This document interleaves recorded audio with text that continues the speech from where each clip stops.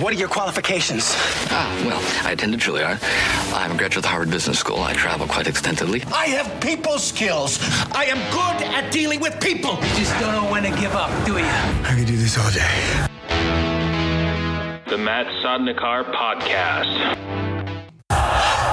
All right, welcome to the podcast. This is Matt Sodnikar. Thanks again for listening. I appreciate the comments and people sharing and suggesting guests. And with me again is my friend from improv, Sheevani Desai. And we had talked briefly at the end of episode 1 about her blog, which is just very insightful. A lot of your posts have resonated with me, and I wanted to step away from improv a little bit and kind of go into the blog and your motivations behind it and some of the content in there, because like I said, I think it's really cool. And with that, Sheevani, welcome back. Thank you so much. Yeah, this is exciting. It's the first time I'm really diving into it and talking about it. So I'm Good excited. deal. Yeah. Good deal. So it's impressionista.me, and I'll post a link into that. But what got you started blogging, and what was your first concept that kind of had to get out?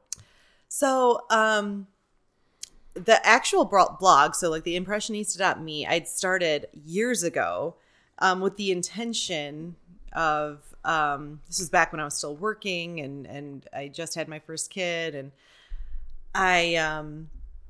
it was meant to be housed I'll write funny anecdotes and I'll post videos of me doing impressions and stuff like that. That's why it was called impressionista.me. I think I got the inspiration.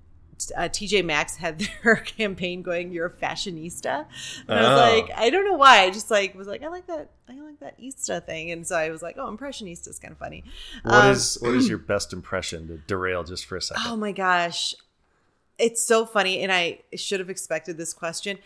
The reason I think it went nowhere is because I do impressions of people in my own life. So It wouldn't really translate unless you know the person. So I do a great impression of my mom, but unless you don't, and I'm going, I remember creating that and being like, all right, I really should work on some celebrity impressions. But I really don't. Yeah, that's the thing. I don't have any great celebrity impressions, but my manager at the bookstore I worked for back in college, I nailed that guy, but I couldn't. They're famous in your world. They're famous in my world. So awesome. Yeah, that was a little bit of a gap with my reasoning there, but anyway, yeah, I wanted to dive into freelance writing, and that was sort of after I turned 40 last September. And September what? 26th. On the 11th. Oh, okay, cool. Is that your Virgo then, right? Yes. Okay. Recovering Virgo, I like to say. Recovering Virgo. Oh. We'll get to that. Okay, Sorry, yeah, keep interrupting you. So I'm a Libra. I was just throwing, yeah.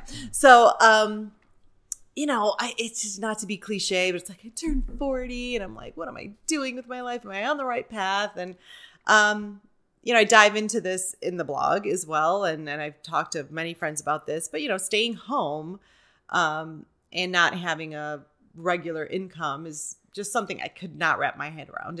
I haven't been able to since I decided to stay at home and back in 2015. And yeah, it's always been a part of me that's just been really frustrated. And I felt sort of trapped being if I go back to a 9-to-5, it would be in a field where, so I was a merchandise planner for 11 years, and it was a field that I fell into kind of, and I didn't love. I was not good at it. So it was just that's what I have the experience in. So if I were to job search because I want to get an income again, right? I would have to be, I felt okay, well, I'd have to, if I wanted to make a decent salary, I would have to go back into that field, even though I don't enjoy that field, even though I'd be doing it merely for the sake of having an income, and then that would just bleed into other things oh, well, then if I'm working a full-time job, I'm also going to still be the primary with the kids in the house because my husband has a very demanding job. And that's how it was when we were, when I was working full-time before when we had kids. And, he's got the job that supports us. He's the breadwinner. So it's I can't, expect him to not go on a business trip because, I'm burnt out with my 9-to-5. So I knew what I'd gone through when I worked the 9-to-5 beforehand. So it was just I was just frustrated, and I was like, okay, freelance writing. I just did all this research. And there's so much out there. In fact, like if there's anyone thinking about doing it, but like anything that's, kind of your own, you're trying to start your own thing. It's a hustle. Like, I mean, it is day and day. Like there's so many tools out there to be a freelance writer, but you have to be prepared to be like on job boards for hours, probably upon hours, submitting pitches or writing pieces to all sorts of different places. And these are free job boards. So it's like, how many people are doing that? The competitive. And then these are all the things I learned from, there was a really great, like kind of, like online video class that you could take about like everything to know about freelance writing. And they tell you all the tools, but it's like, hey, you can pay, there's like a website you can pay a ton of money to where you would get very specific, job postings to like what you would want. But if you don't want to pay that, then you're just a slave to these like job boards, and you have to, and then, they give you tips of like, oh, go to local businesses and try and like say, hey, do you need website help? Do you need blog help for your website or your business? And pitch to them, write cold pitches for people. It's just like, there's so many ways to do it. And I did start doing that. I was like, yeah, I do have friends who have, maybe their own salon or, so their own small businesses. And I know like they would, we have good relationships. We work in comedy together or whatever it is. So I was doing that kind of stuff, but it's very, for all the effort you put in, it's very, it's the chances of getting a return on that will take a lot of time. And I was mentally prepared for that. I was like, you know what, that's fine. But one of the things I read in my research was,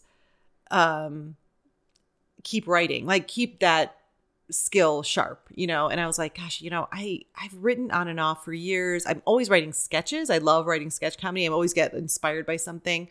So my writing was consistent, like loosely consistent, just with writing sketches and stuff like that. Every now and then I would write a short story, but there was never any kind of consistency, like a regularity to it. So I was like, well, oh yeah, didn't I have a blog? Like, and then I looked at my Google account and I was like, oh yeah, there's like this link to my blog. And I was like, oh my gosh, I totally forgot that I had this. I still have the domain. I still have it. And then it just in my life, I go to the gym quite a bit. I have all these great friends at the gym.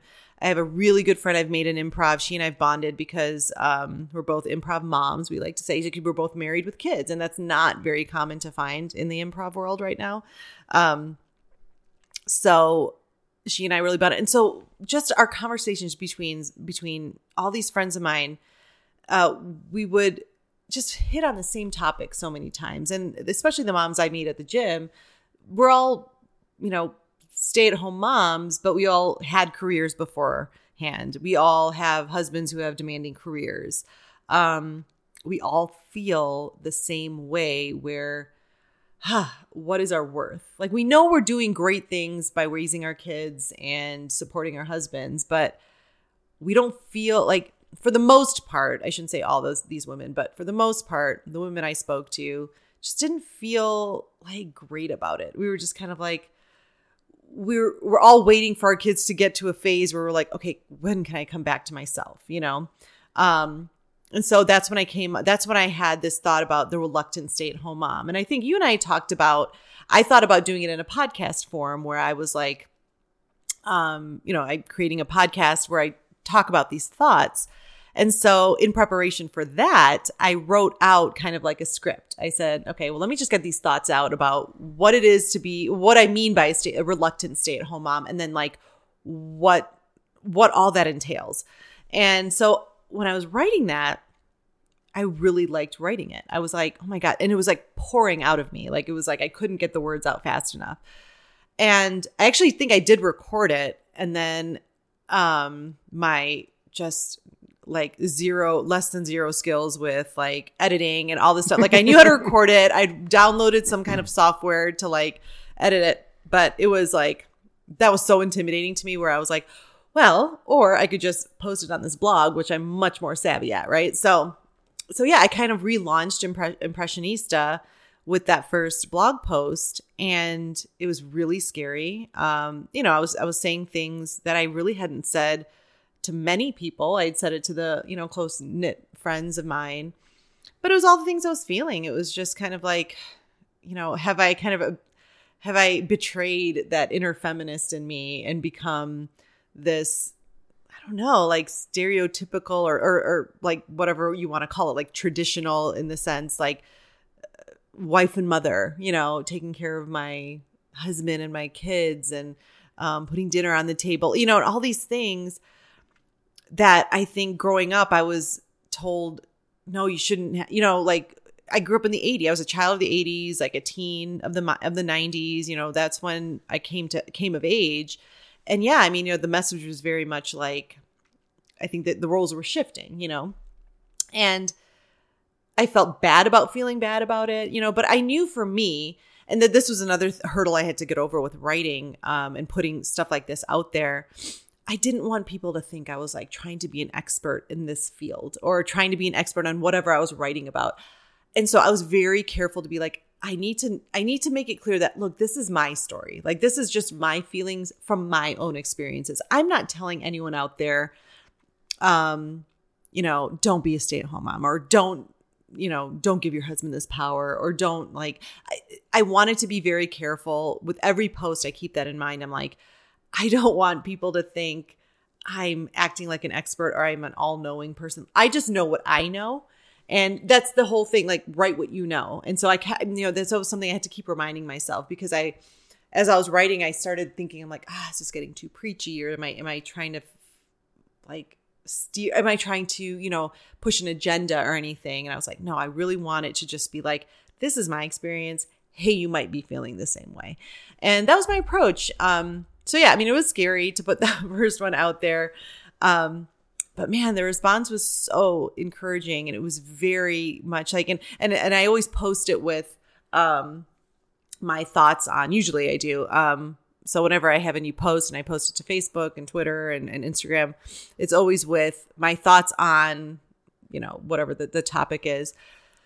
Again, to reiterate that point, like going, these are my thoughts. This doesn't mean this is how you should feel. This doesn't mean that I'm trying to represent your experience. This is just my experience and my thoughts about it. And yeah, I mean, it's scary to put yourself out there, but the reaction I got from the reluctant stay-at-home mom, which was my original post, was so encouraging. And it was just like, I felt this big relief, because I kept getting messages, a lot of times, private messages even, but also posts on Facebook of women that were like, oh my gosh, I can't, I feel the same way. And that to me, like, just made it all worth it. And then it was so interesting. The more I wrote, and it wasn't, I didn't even go into it being like, okay, every Tuesday, this is when I'm posting. I just happened to post that on a Tuesday. And I said, and then again, in that research I did about freelance writing, it was like, make sure you're consistent. If you start your own blog, make sure you're consistent so people keep coming back, And so I was like, okay, I know my own tendency. I did it with the Impressionista, the original thing that I was supposed to do. I abandoned it after like a week, So I was like, I know what I do, and I'm not going to do it this time, because I was just sick of these tendencies that I had had for so long. And I was trying to break that. And again, I turned 40, and I was like, I know the ruts. I know them so well now. And I know these pitfalls of my personality and my like kind of work ethic. And I was sick of it. It got to this point where I was like, stop doubting yourself. Stop, making every excuse to not do something, because there's always going to be excuses, and yeah, it just kind of took on a life of its own in that sense, where it was just like, I wrote that, I got a good response. And then there was like other things. I was like, oh yeah, I've been thinking about this too. And I've been thinking about this too. And it was almost like a snowball effect, where the more creative I was opening my brain to be more creative, the more stuff that was falling in, and like, oh yeah, I have thoughts about that. Oh yeah, I've had those things in my head for so long. And, so it was like exhilarating. I mean, I can't explain it any other way other than like, I'd been encouraged to write since I was like in second or third grade. I would just, you'd write those little short stories or journal what you did, over summer or something like that. And I always remember seeing the little comments like, oh my gosh, great imagery, Sheevani, or keep writing, or, stuff like that. I mean, it would happen through school. And it was just like, it was one of those things where I don't know why I just would tamp it down. I would write for myself. I journaled all the time. I was going to ask if you journaled. Yeah. It became less and less as I got older, but that was my thing. Like I could not, I mean, it was like that. She's like, oh my gosh, this is the Dear Diary moment. But it would be like, I remember like, especially in 8th grade for me was like my big, like I was like, I journaled before that, but for whatever reason, that 13-year-old year of my life was just that every single day, I did not miss a day. I was just like journaling every day.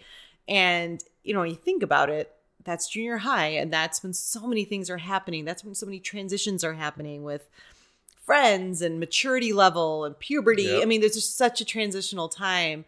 And I feel so lucky that I mean, every night, and sometimes the entries would be half a page, but I would always make sure to just check in with that was like the check in with myself, every night. And so I got through, a lot of difficult times just getting my feelings out. And even when I would forget about journaling for a while, just get busy or just, get lazy about it, I'd always come back to it if I was going through a really tough time. Like in college when I was really unhappy and I didn't want to be a lawyer, but I was in this pre-law program and it was just all this stuff. And I had resorted to like, kind of being a really bad student. Not resorted to that. I mean, I was a bad student.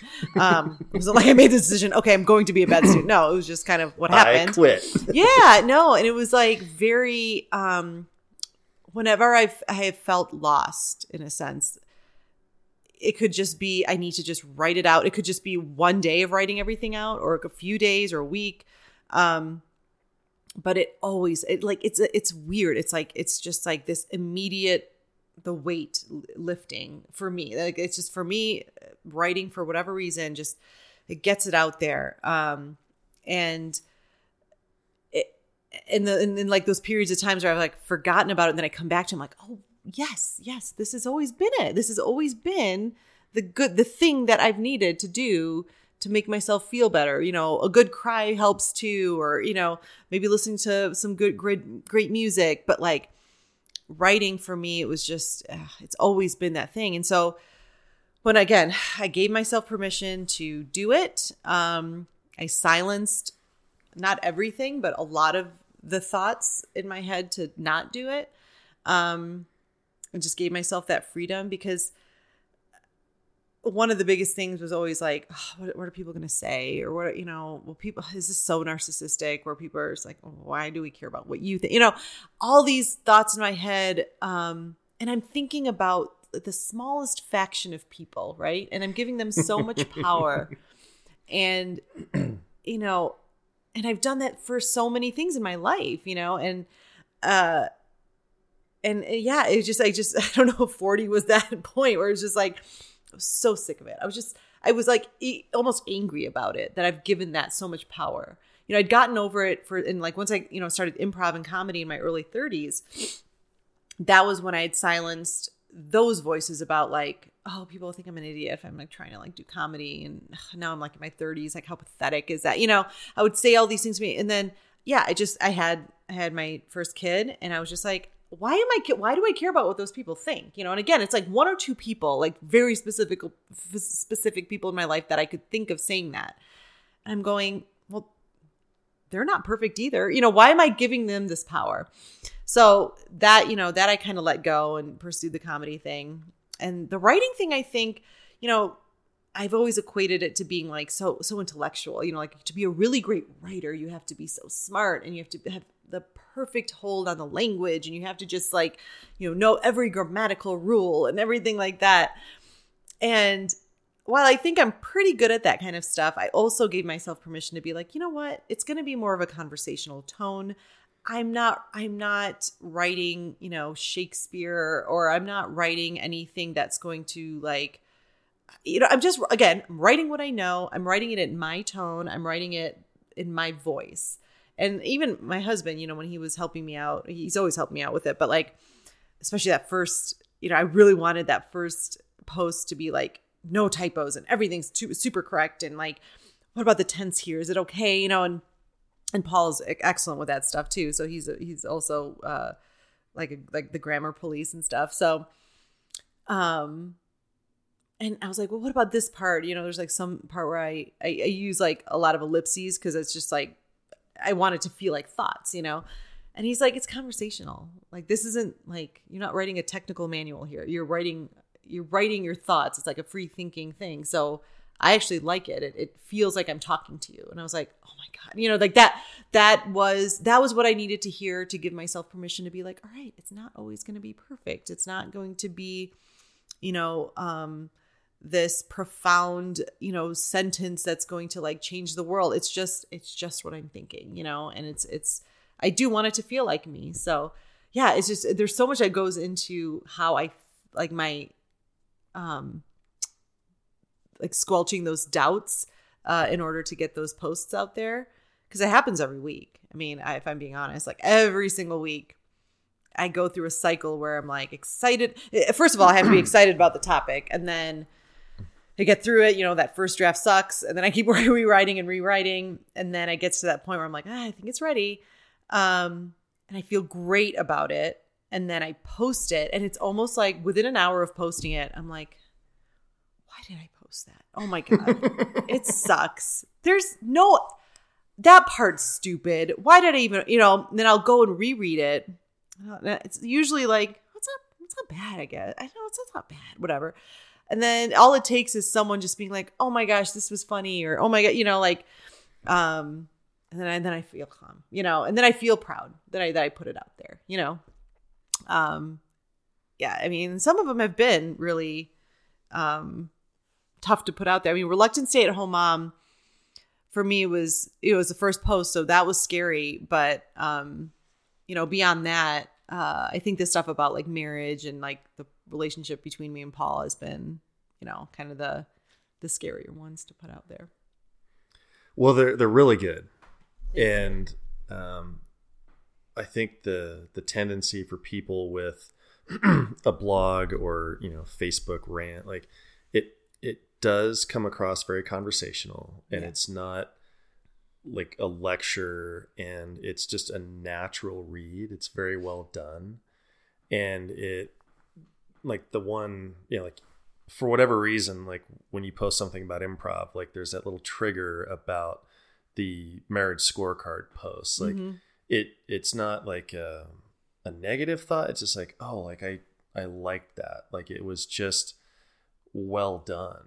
And I think Ryan Holiday talks about, I forget what he calls it, but it's like the imagined audience. And he talks about like the high school kid that calls in sick for a week because everybody noticed it. Like we imagine all that stuff. Yeah. Right? Yeah. And I wish that I had the drive and the desire to work to write as well as you do.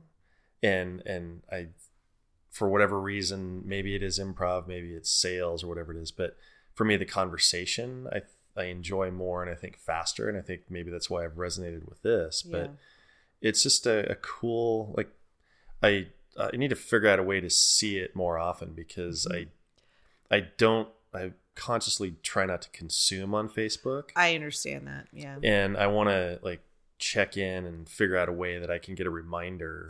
Well, you can sign up for it. You can put your email in there. And I think what I'm going to do, because a lot of people have asked me that too, because I have a lot of friends who are like, oh, I didn't see that, and it's because they don't want to be on Facebook very often, which I totally understand. And I need to be better about that. But so I think I'm going to do like a screenshot and just like kind of circle where it is on the page where you can just enter your email, and then the post, whenever perfect. I post a new post, it'll just drop into your inbox. That's how my husband gets it, because my husband's not on Facebook. So my husband gets it just dropped straight into his inbox. And so it's great. It's not even a link. It's just the text is right there. So cool. That's that's a good way to do it. Because Facebook is such a necessary evil when you're in improv or any theater or And, you know, that is, I can see the stats. I'm like kind of obsessive about looking at the stats for my, for my blog. But yeah, I can see where the traffic has come from. And it's 95% from Facebook. So, you know, it's a good tool for that. But yeah, otherwise I'm like, I need to get off this thing. Social media, it's such a sickness. I think good things can come out of it, but I think we're finding out more and more that it's probably not good for our psyche or our mental health.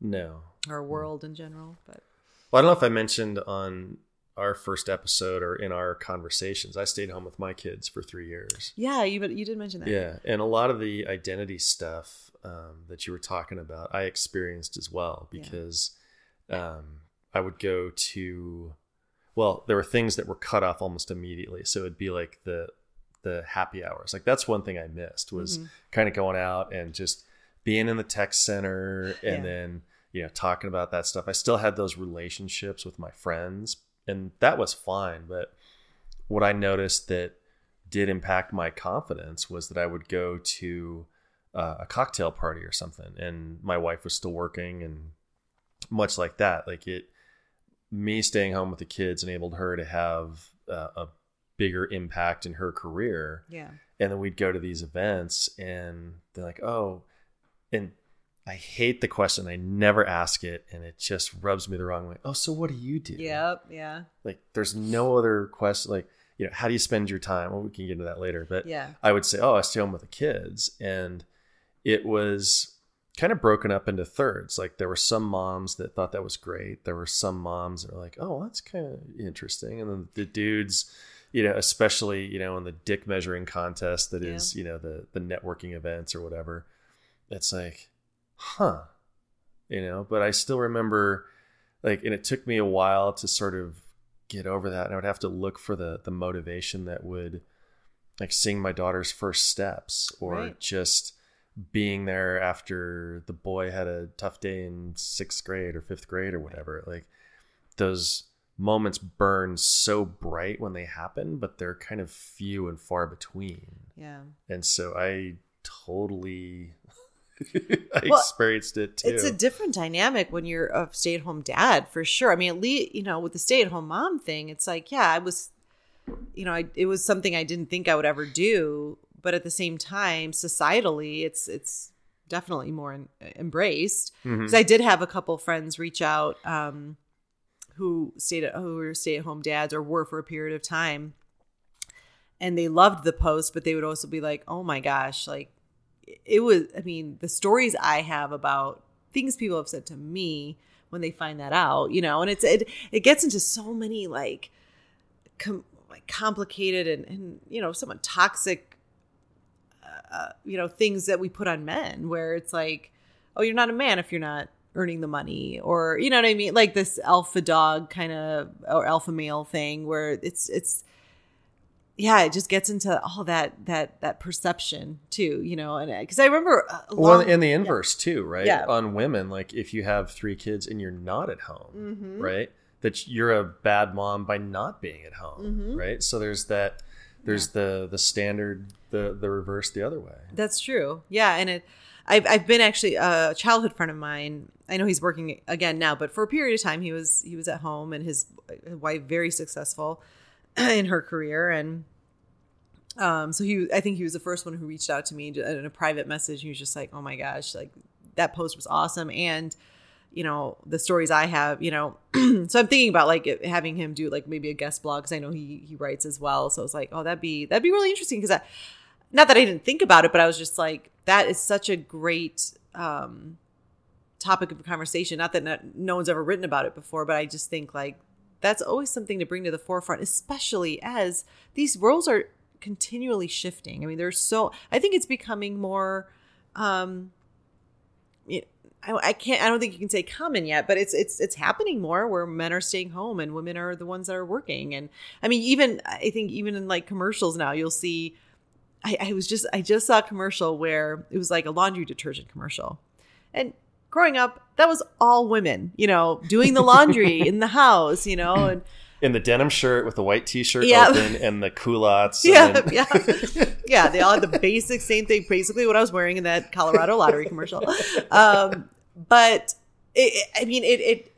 it's shifting to the point where I'm like noticing. I mean, and we barely ever. I think only in the mornings do we watch like actual TV. Otherwise, it's never really on. But it was a commercial for some laundry detergent, and it was very obviously a dad, and it was just him the whole commercial doing the laundry and kind of wrangling the kids. And so that imagery is also so important for, I think, kind of shifting that mindset for the upcoming generation. Because yeah, I mean, growing up, that's all I saw was like, oh, the women at home, or those traditional things. But so I think keeping these conversations going and just not having it be this taboo, or like, I've always had a problem with the word weird. Like, that's weird. It's like, no, I don't know why. I just, even when I was little, when someone would be like, that kid's weird just because he like, I don't know, wore 3 t-shirts, like just like there were just things that I never liked saying something's weird. It's just like, okay, well, it's not something you see every day, but it doesn't mean it's weird. It just means it's a different thing, and so yeah, I think that it's such a, as long as there's a presence of a parent at home, it shouldn't matter if it's a mother or father. Agreed. It's it's that security or that companionship or leadership or discipline, whatever the case may be. Right, Yeah. right. And that was something like, so if you want to delve into that post, the marriage scorecard thing. So it was a post about me feeling like it all spurred from me feeling like, oh my gosh, I've sacrificed so much in my marriage for Paul. And it kind of sparked from this conversation. I had a weekend where it was like back-to-back rehearsals and improv shows. And so Paul for the weekend was pretty much just, with the kids and kind of having to take care of them the whole time. And and so it was Sunday night after everything kind of had died down, and I came home and kids were already in bed. And Paul, I could just tell something was on his mind. And so I said, well, what's going on? And he, was just like, this is just getting to be a bit much, and so the conversation was about how much time I was spending with improv and sketch comedy and coaching. I was coaching at that point too. And that Coaching improv? Yeah, coaching improv. And how much time it was taking, and it was just becoming a bit much. And my knee-jerk reaction was to be like, okay, well, because you had 2 days over your, you had a whole weekend where I was busy, one weekend, and now you're going to complain about that, So that was my knee-jerk reaction, to be like, do you realize how much time I've been alone with the kids and how many things you've missed that I've allowed you to miss? I haven't given you a hard time about missing because it's for work or it's for the, so that was my I just got very defensive in that moment, even though I didn't disagree with him in the sense, like, it was getting a bit much. I was exhausted. And not to mention, except for the coaching, I wasn't getting paid for any of this stuff. Like, improv here in Denver is basically a voluntary thing. Like, you volunteer your time. You don't see anything from it. Exposure, I guess you could say, but I'm sorry. Like, I don't know what exposure or what kind of benefits we're getting from that. So that's a whole other topic that I have an issue with. But it's just, it wasn't anything that I was disagreeing with, but my first instinct was to be very defensive about it, because I'm thinking in my head, like, okay, if we're going to play this game about like being away, then I'm sorry, you lose. Like, I mean, there's just no way you can actually give me a hard time about me being away. And, looking and, kind of looking back at that talk that did not go well, because I got very defensive and emotional about it.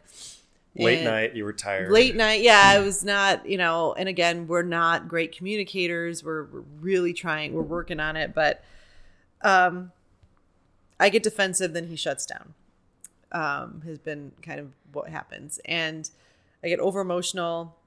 I bring up things from 50 years ago that he thought was like, wait, why are we talking about this again? I never forget. I wasn't on the Apollo mission. Exactly. And then, Kennedy, what did you do then? Yeah. So, it always would spiral into these things. And then, even in the moment, I know I'm being irrational, but it's just kind of like within that big bubble of irrationality, I know that there's bits and pieces and I'm not wrong about, but I'm just not communicating them well. But then it got me thinking about the what's the point of this marriage scoreboard thing, first of all? I think that there's always going to be, I've never seen a 50-50, like completely down the line, 50-50 equally spread, kids and, money, responsibilities, everything, very equally down the line. I mean, maybe it exists. I've never seen it, there's always going to be a little bit of imbalance. And I think me pushing that back or pushing against it versus recognizing it and then working to maybe be like, okay, look, I've accepted the fact that like I'm the primary with the kids, all the kids stuff, so that you can concentrate on your career and like building what you want to build there. And comparing the time away, I'm just going like, well, his time away isn't partying with his friends. His time away is contingent upon his job, and it's and his success in his job. So it's like, I can't sit there and say that that's the same as me, granted, yeah, this is something I'm pursuing. And I want there to be an end goal of like hopefully some kind of career in a creative field, where hopefully I do make a steady income and it is bringing in money, but, there's not, you don't walk into a building for improv and being like, oh, here's the success, here's the planning. If you get to this step, then you get to this step. Then there's no path like that, like there is at maybe a traditional company where it's like, oh, you become a coordinator and then you become, a senior coordinator, then you become a manager. It's like you see that kind of, what is it called? Succession planning? Yeah, I don't know, whatever it's called. But like, you see that path. It's so abstract when it comes to the creative side. And Paul is actually, he is a musician and he was in bands and stuff when we first met. And he was pursuing that dream for a long time. But he himself came up to the decision and was like, well, I got to pick a lane here. And he was always doing both. He was doing his music stuff, but he was also, in his corporate life too. So, for me, it was like I never really got the fulfillment, and it was actually doing the opposite. It was like I wasn't great. He was great at both. I was not good at the corporate life at all, So it was just like, so he's it's like he's so supportive of it. But yeah, as soon as it was like about time away, I was just like, okay, well, we're totally imbalanced here, and then I got into the whole like, well, I've really altered everything in my life to a point now where I've never felt like I would be like, I guess I did always just imagine I'd be working and, we'd both be working, we'd both be doing the kids stuff 50-50, everything would just be 50-50 and it'd be perfect, and I just felt like, well, I've really altered more. Like, I don't think you've had to say, well, I'm not going to do this because of Sheevani and the kids. Like, no, Sheevani and the kids have adjusted their expectations in life so that I can pursue this, So that was my point. And through the conversation, once we did calm down and have a better conversation about it, there are things he does that I don't see. He's like, I turned down a lot of trips because I'm like, well, no, that's not fair. I've been away, He's like, if you notice, I don't travel more than like once. I don't do like more than one trip a month, unless it's completely necessary. And if I do have to do that, I talk to you about it beforehand. And I'm like, Oh yeah, you do. You know, and it's just like, that's what I mean, where it's like, we have to be able to like recognize, and I have to recognize in myself that I have shortcomings, or I tend to like just see myself as a victim sometimes, and that's not fair to him because he has made a lot of adjustments. And that's been a reoccurring thing too, where he's just like, I've gotten a lot better. Please recognize that, you know, because there was a time where I was like, I wouldn't even give him a hard time about traveling, and I would just bottle it up, you know, and he would just be, and he was oblivious to it. He was just like, oh, she's cool, you know. But then it would come to a head, and then he's like, oh, okay, I didn't realize that, you know, this was putting this much strain on you and all this stuff. And so, yeah, with the scoreboard thing, it was like, I don't have to worry about so many things because, you know, he supports us, you know. And then how can that be compared to me? Like,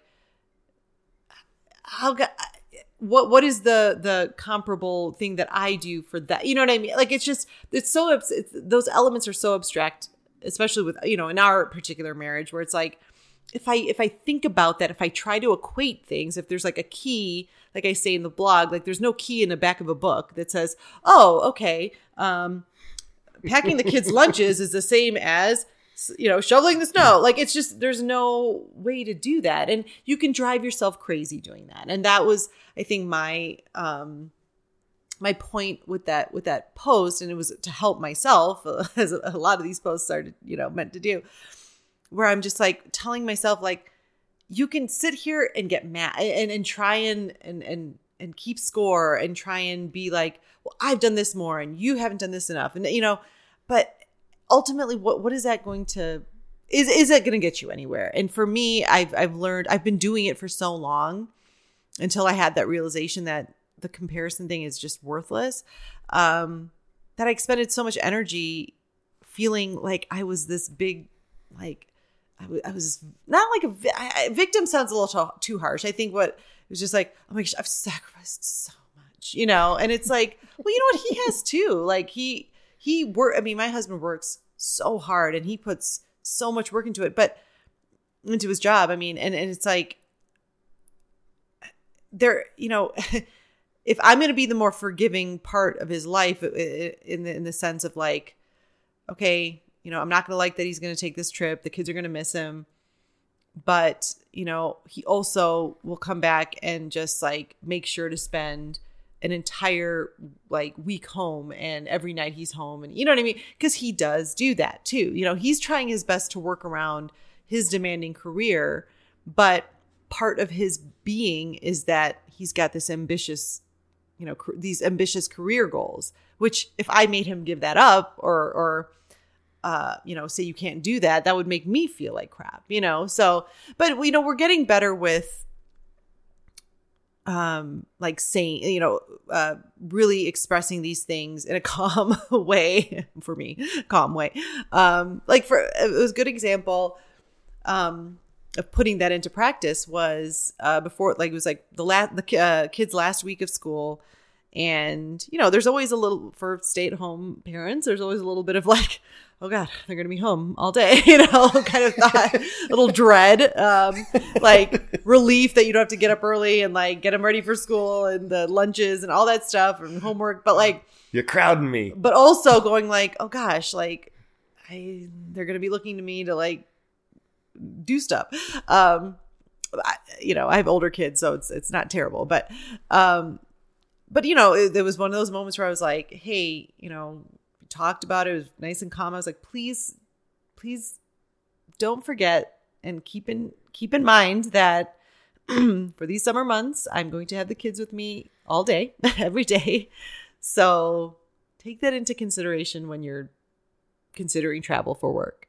And he was just like, absolutely, you know, and it's been that way. Like, it, you know, he really hasn't traveled that much. And if he does, he'll try and get the last, you know, he'll try and like minimize the time away with the flights and, you know, but everything is a discussion where it's like, hey, I'll have to go to, you know, this place, and we have a shared calendar where we're trying to like coordinate our schedules, and we find a way to do it. And it's like, I think now that like we're partnering more about that, like before what was going on, his travel was just a given and he had to do it.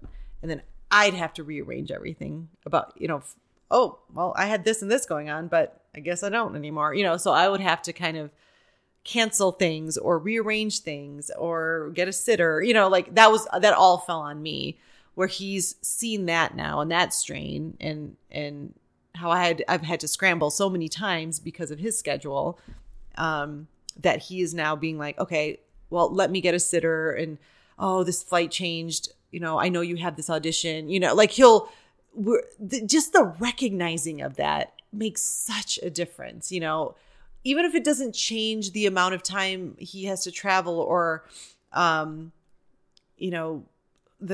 the times where we might have to kind of rearrange things because of work, or, he has to work late and we thought he was going to be able to go to an event. He can't. The approach of it, rather than being like, I got to do it, figure it out, versus like, okay, so this change just came in. How about I call, our neighbor and see if she can watch the kids while you drive here? It's like just the working together and partnering on the solutions is making, a big difference. And plus when as our kids are getting older, it's getting easier, they're getting more independent, so these are all just phases that you have to get through. I mean, I have friends who have kids who are younger, they're toddlers, or they're some infants and toddlers, and they're going through those things I went through before, where it's just like, oh my God, why can't he just like understand I need a break, and he just like goes to the gym for 2 hours without even telling me. And then I'm just like sitting here going like, well, I needed a breather, but now I have to wait for him. And his gym routine takes 2 hours. It can never take 1 hour, like all these things that I'm like, oh yes, I remember this issue, and it's such a cliche thing. And these things are cliches for a reason, but it's like, they're not mind readers, it's like, and I totally see the side where it's like, well, why can't he see this? Like, why do I have to tell him that I'm burnt out? I'm like, because you do. Like, I'm sorry. It's great if a man can, or if your husband or your partner, whoever, can see that and be like, you know what? I'm not going to go to the gym today. You look like you haven't showered in 4 days. You know what I mean? Like, we're not that perceptive. Well, exactly. And that is such a big, the whole not a mind reader thing, that has been such a help too. Like the example I gave about telling Paul, like, hey, in my head, I'm like, well, he should know, like, I'm with the kids all day, every day in the summer, so he should just know not to travel. No, he probably doesn't. He probably just hasn't thought about that because he has a million things on his mind. So let me say that and express that, before it becomes a combative issue, and so that we can avoid, a tense situation. And yeah, I mean, the tone deaf, post that I did, I think it was like a couple weeks after the marriage scoreboard thing. It was a total moment of regression for me with everything I was trying to do after the marriage scoreboard thing, where it was just like, gotta communicate better. You just can't bottle this stuff up anymore. You have to make sure that you're saying it. And it was a very specific issue where I had booked a very well-paying gig, and it happened to be on a day where Paul could have been out of town. So it wasn't booked. It wasn't it wasn't like 100%, but it was a possibility. And my issue was like, well, if it's just a possibility at this point, why can't it just be a no from you? Because, hey, my wife has a job that day, why can't that just be your thought process? Versus what he was thinking. He's like, well, if I end up having to go, then let's talk to so-and-so and so-and-so and see if they can watch the kids, because it was like a full day shoot. And in my head, I'm going, okay, so let's say you do go. You're going to be gone that entire day. So I'm going to have to, let's say you're gone that day, we figure out some kind of childcare. I'm still going to have to figure out how to coordinate getting the kids to wherever they need to go, or preparing everything for the person who needs to come to our house. There's still going to be more on my plate on a day where I would just much rather be concentrating on getting to a shoot. I get very stressed on these shoots because, in this particular one, I was going to be the only person. I was reading a teleprompter all day. I was going to be on a location that was outside in front of a truck and doing like kind of intricate things with products and stuff. So it was something I'd never done before either. So I was like, and these are all things I'm like, you should be recognizing this. Like, I'm a little bit stressed out. This is a completely new, there's a lot of pressure on me. I'm the only talent that day. So how well the shoot goes pretty much depends on how well I do, So it was just like all these factors. And he just kept going. And like, I kept asking him like, hey, do you know if you have to go on this trip? Do you know? And it just kept bubbling up because I'm like, you could just say to your whoever, boss or whatever, like, hey, Sheevani has a job commitment that day. I cannot go on this trip. Like, and I just couldn't understand why he couldn't say that, So finally, it just bubbled up, and I totally I had this huge outburst, and I was just like, why can't you just be there for me? Like, show up for me. Like, I've got this thing. I've got this job. This isn't for improv. This isn't for some free thing I'm doing. Like, this is an actual, like, legit job that could lead to like more jobs. And you're just waffling on this trip. Like, what's going to happen if you don't go on this trip? Is someone going to die? No. Like, just, are you going to get fired? No. Like, it just, and he ended up not going. But the tone of all of that just was, all I needed to say was, hey, look, I would just feel so much better if it was you home versus someone else. Like because just think, if I just walked him through that scenario, it's like, even if when you're gone, I'm still gonna have to figure out the coordination of the kids. And I'm so stressed out about this shoot that I would just much rather focus on that. And I would feel much more comfortable if you were home. Like, that's all I needed to say. And he was just like, once I said those words, he was like, yeah, that's fair. I see it now. But instead we had to go through this like terrible Friday where I blew up in the morning while we were brushing our teeth. And then the whole day was so tense. Like, every time we saw each other, we just avoided eye contact. And then after the kids went to bed, we just had it out. And then I said those words towards the end of the conversation. And he was like, that's fair. I didn't think about that, And that's all that, if I just said that from the get-go, you know what I mean? I would have avoided that. But so, yeah, it was called Tone Deaf, that blog. It was like, again, me putting it out there. It's like, I regressed. I totally regressed. And I just went back to all the crappy things that I do. And I didn't recognize so many of the things that he's done as well. It was like this one specific scenario that we kind of we both took missteps on. But yeah, I mean, it's just this ongoing thing with us with like communication and yeah, I've gotten great response from that too, where it's just like, oh my gosh, my husband and I like avoid talking about this stuff too. We avoid doing that, and it's like, and I'm lucky. And again, like, I'm also trying to be very like conscious of what I'm lucky and show gratitude for, like, because Paul is a very logical person. He's very even keeled. So to him, once I put things in a very like calm and logical and like articulate way versus like blubbering and just being like, I don't know, like kind of getting so over and emotional about it, he doesn't respond well to that. He responds well to like a calm conversation. But he also recognizes that I'm an emotional person. Like, sometimes I have to go through that emotional blubbery mess and to get to that other side. And I'm sure he hates that too, but it's like, I knew what I was signing up for when I was marrying him, knowing he's this very focused, like intense career driven person. And it's like, well, I'm just like a little bit more emotional, a little bit more hot tempered. So we try and balance each other out a little bit. Have you or Paul in your career ever taken a disc profile? Have you ever heard of that? No, I haven't heard of that. I'll send you a link. Okay. And I don't want to be too bold, but I'm going to save your marriage. Oh. And not that it's on the rocks, but no, I think everyone can use something like that. Let me just say that, how about I just pull that way back and just go, this will help improve the communication. That's great. Yeah. So I used to sell this and teach this, and I just talked about this on another episode, but you've heard of Myers-Briggs. Yeah. Right? DISC is all behaviors. Okay. So the guy that created Wonder Woman and did all this stuff. So it's basically like the questions are, hey, if you go into a cocktail party, do you have to meet everybody, or do you kind of sit back and survey the room, things like this. And so all it is, it comes out to like 4 components, and it's D for direct or driver or whatever, I for imaginative, S for steady or slow, or C for conscientious. Okay.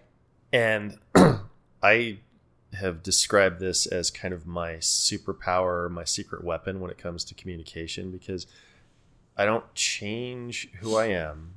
I simply adapt how I communicate a little bit. Yeah. And so I'm willing to bet your profile is going to be a lot like mine. Mm-hmm. And Paul's probably, what does he do for a living? He's a consultant. Okay. Like digital transformation stuff. So it's like very technical. Yeah. So process, flow, details. Yeah. Okay. You and I don't play in that sandbox. No, what's that? So it just based on the story from the Tone Deaf post, once you got down to the process and the flow and the procedure you wanted him to follow, it made perfect sense to him. Yeah. And when I'm communicating to somebody that's very, very logical, I have to get the emotions out of the way first. Yeah. And so that's coming at him like tennis balls from like a thing. And so you finally, through your process, got to a ball that he could catch and look at and understand. Totally. Right. So I'll send you the link to this. And then I wasn't like a certified thing, but I taught this at like Valero Energy and other companies. Cool. But all it is like just understanding how the other person you're talking to receives and processes information. Yeah. And it's not changing Sheevani, it's not changing Paul. It's just sort of like, oh, I have to translate this a little bit. I have to put on like an accent for what I'm saying. Yeah. And then all of a sudden it's like, oh. Mm-hmm. Yeah. Because I used to rail against people that were super detailed, because I would say like the analogy I would use would be, I got this bonus check. We're going to Paris tomorrow. Mm-hmm. And somebody would say, hey, did you bring your passport? And I used to think they were shitting on my plan and that they didn't believe in it. But I understand now that their detail, their checklist is like this. They want this harebrained plan to succeed. Yeah. And I'm like, oh, you're helping me. Right. So, yeah. That's really interesting. Yeah. Yeah. And these are things I'm just kind of stumbling into where, because I'm learning too. And it's like, I knew I was doing this. It was mostly in my 30s, during our marriage. And I would just really just bottle up so many things I was feeling. And with the thinking that it'll just dissolve away. Like these feelings of like, it's not really how I feel, but I don't want to rock the boat, or I don't feel like I have the right to feel this way. I would just, I would hold it in, and then I would just like hope and pray that these feelings would just like, it's like disappear. But as evidenced from these most recent like confrontations where like I'll just like bring up things from so long ago, from like our very first month of marriage, like or even before, like it's just it's clearly those things are still inside of me, and it's all just been building up, and he cares though. Like that's where I feel really lucky, where he doesn't dismiss any of my feelings ever. He's always just like, I can really see him like taking it in and probably going through a checklist in his mind, or, or just going like, I mean, every now and then and what I'm glad about, because I know he won't call me out on certain things because he doesn't want a confrontation either, when I deserve to be called out on things. And that's what I want. I think him reading my blogs and seeing him, or seeing me recognize these tendencies, which I'm not sure he knew I would recognize all the time, because it wasn't presented in the best way verbally. once I have time to reflect and I'm just sitting at my desk and thinking about these topics, and, he's seeing, like, I think of this view into my brain and emotions that he's appreciative of too, where he's like, okay, I'm not always the bad guy.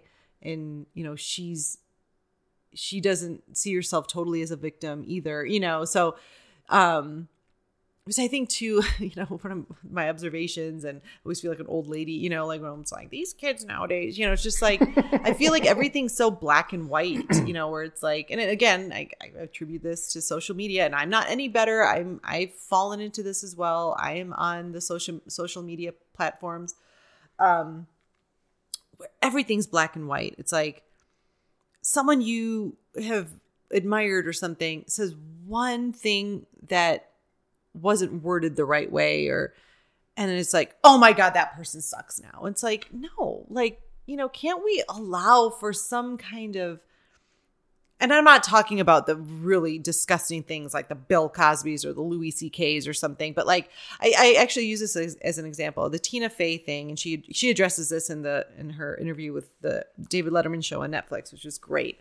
So I don't know if you remember, but she did that sheet caking thing. It was after the Charleston terrible thing with the white nationalists who were protesting, and then that girl got killed because a car ran into the crowd and she's protesting.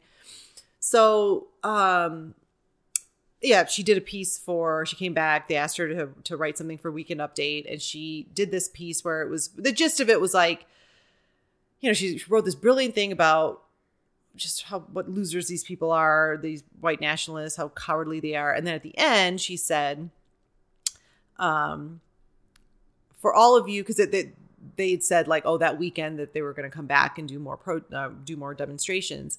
So she was encouraging, like, people, don't go out there and protest these idiots. Like, let them shout into the empty night air and be idiots. Like, so people took that as, oh, you shouldn't stand up for what you believe. Like that's how people interpreted her. She had a sheet cake, and she's like, just sit home and eat cake. And it was, she was trying to make it light and funny at the end. And I remember loving it. I thought it was brilliant. I thought, she hit all the right, things and hypocrisies about all the different groups. And I did not take it as her saying, like, even if you're against these guys, just don't do anything. Like, I didn't take it as that, and I took it more of like a sheet caking thing, like stay home and eat cake. And like, just everyone's so upset all the time now. Like, why don't we just eat cake or whatever it was?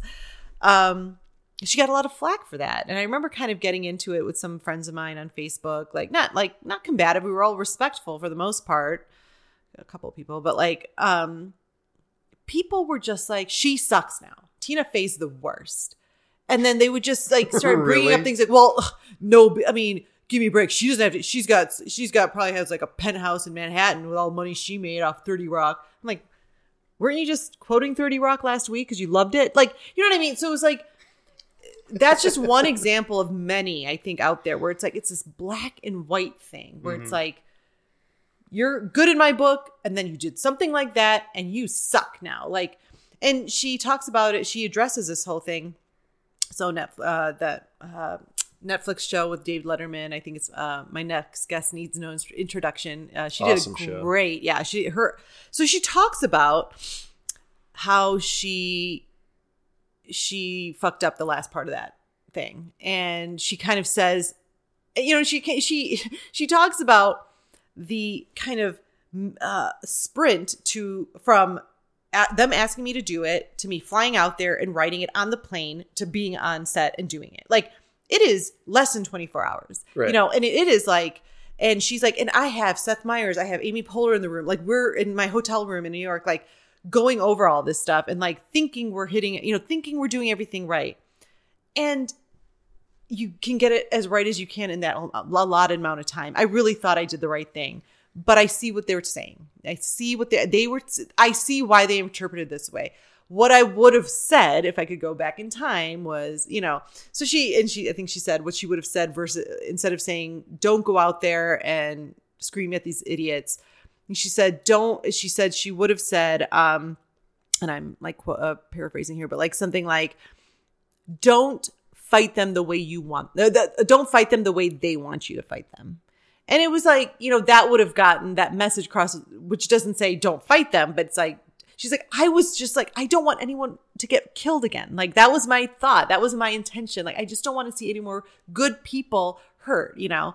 But yeah, that was like a big example for me where I was like, gosh, man, people like, it's just like black or white. Like you can't make a mistake and without it being like this stain on your personality. I'm sure the people who had such an issue with it, because some people were like, yeah, I see what you're saying, but you know, and they were kind of citing historical things like with Hitler, where the comedians at that time, like during Nazi Germany, like they would make cartoons about Hitler and all this stuff where it would almost like deaden the real severity of what the damage he was doing. And so sometimes humor could, or comedians could, you know, impact in a negative way, really horrific things that were happening.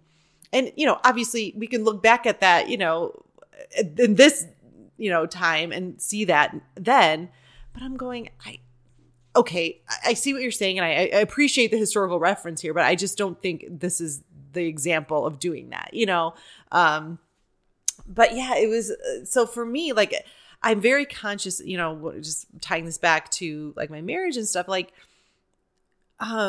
you can't just, there's so much gray area that has to be looked at where you can't just be like, this has to be this way. This has to be this way.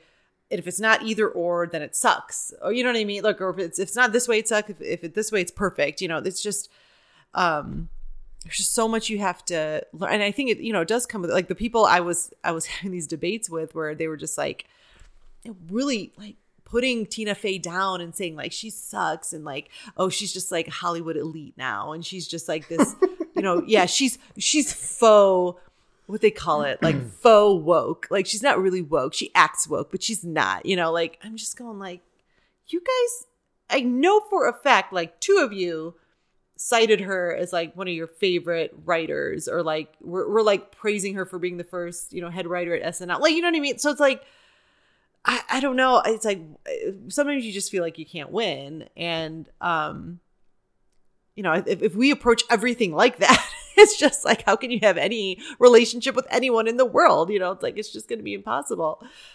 And, you know, like my mom too, you know, it's so funny, like getting older and getting, I mean, my mom and I weren't like growing up, like she wasn't the one I went to, like if I had problems at school or boy problems, it was just, you know, she was my mom, but it was like, we didn't have that relationship of like where I felt comfortable talking to her about like my issues, like my problems I was having. But now like as, you know, as an older woman and, you know, she's a widow now, but like, we'll get into these discussions and she's just like, she's very simple advice. Like, marriage is never perfect. Life is never perfect. You just find joy in whatever you can find joy in. Focus on your kids. Focus on, you know, like she'll just like very simple, like 1-2 sentences things, you know, it's just like, yeah, you're right. You know, there's no like. Can you say that in your mom impression? Yes. Oh my God. There's an impression I can do. Sheevani, life is just not going to be perfect. Marriage won't be perfect. Just enjoy life. Spend time with the kids, look at your kids, laugh, make jokes. That's all you can do. You know, like she'll just like, yeah, you're right, Mom. You know, like there's no need. And, you know, then it's like, she's of course saying this in her 70s, you know, at her point in this life. But I'm like, well, I remember you back in, you know, back when you were my age and all the stress you had. But that's another thing, you know, it's like you really should listen to an older generation and be like, there's a line from that Wine Country movie that came out on Netflix, which was really funny. It's like, from one old lady to another, just get over your shit because it's later than you think. It's like, yes, get over it.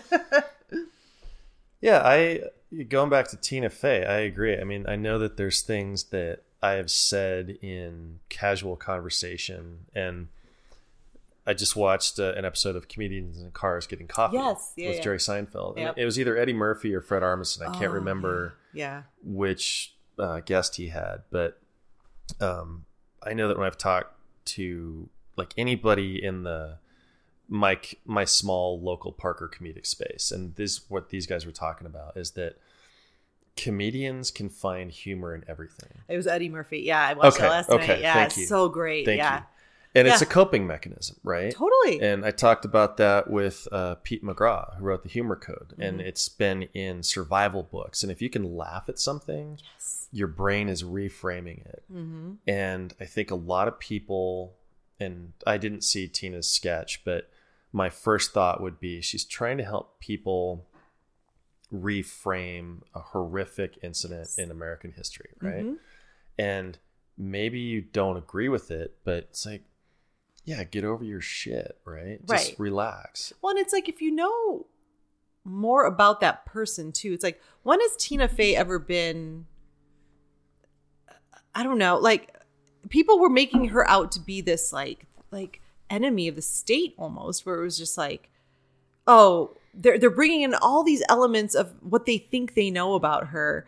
Oh, well, she's a white woman who is rich and probably is out of touch because she's so rich. And you know, it's like they're putting all these things it's their own issue, right? It's when people are getting this mad about someone, especially a celebrity who they don't know much about, for something like this. And again, I'm not saying things like that are very black.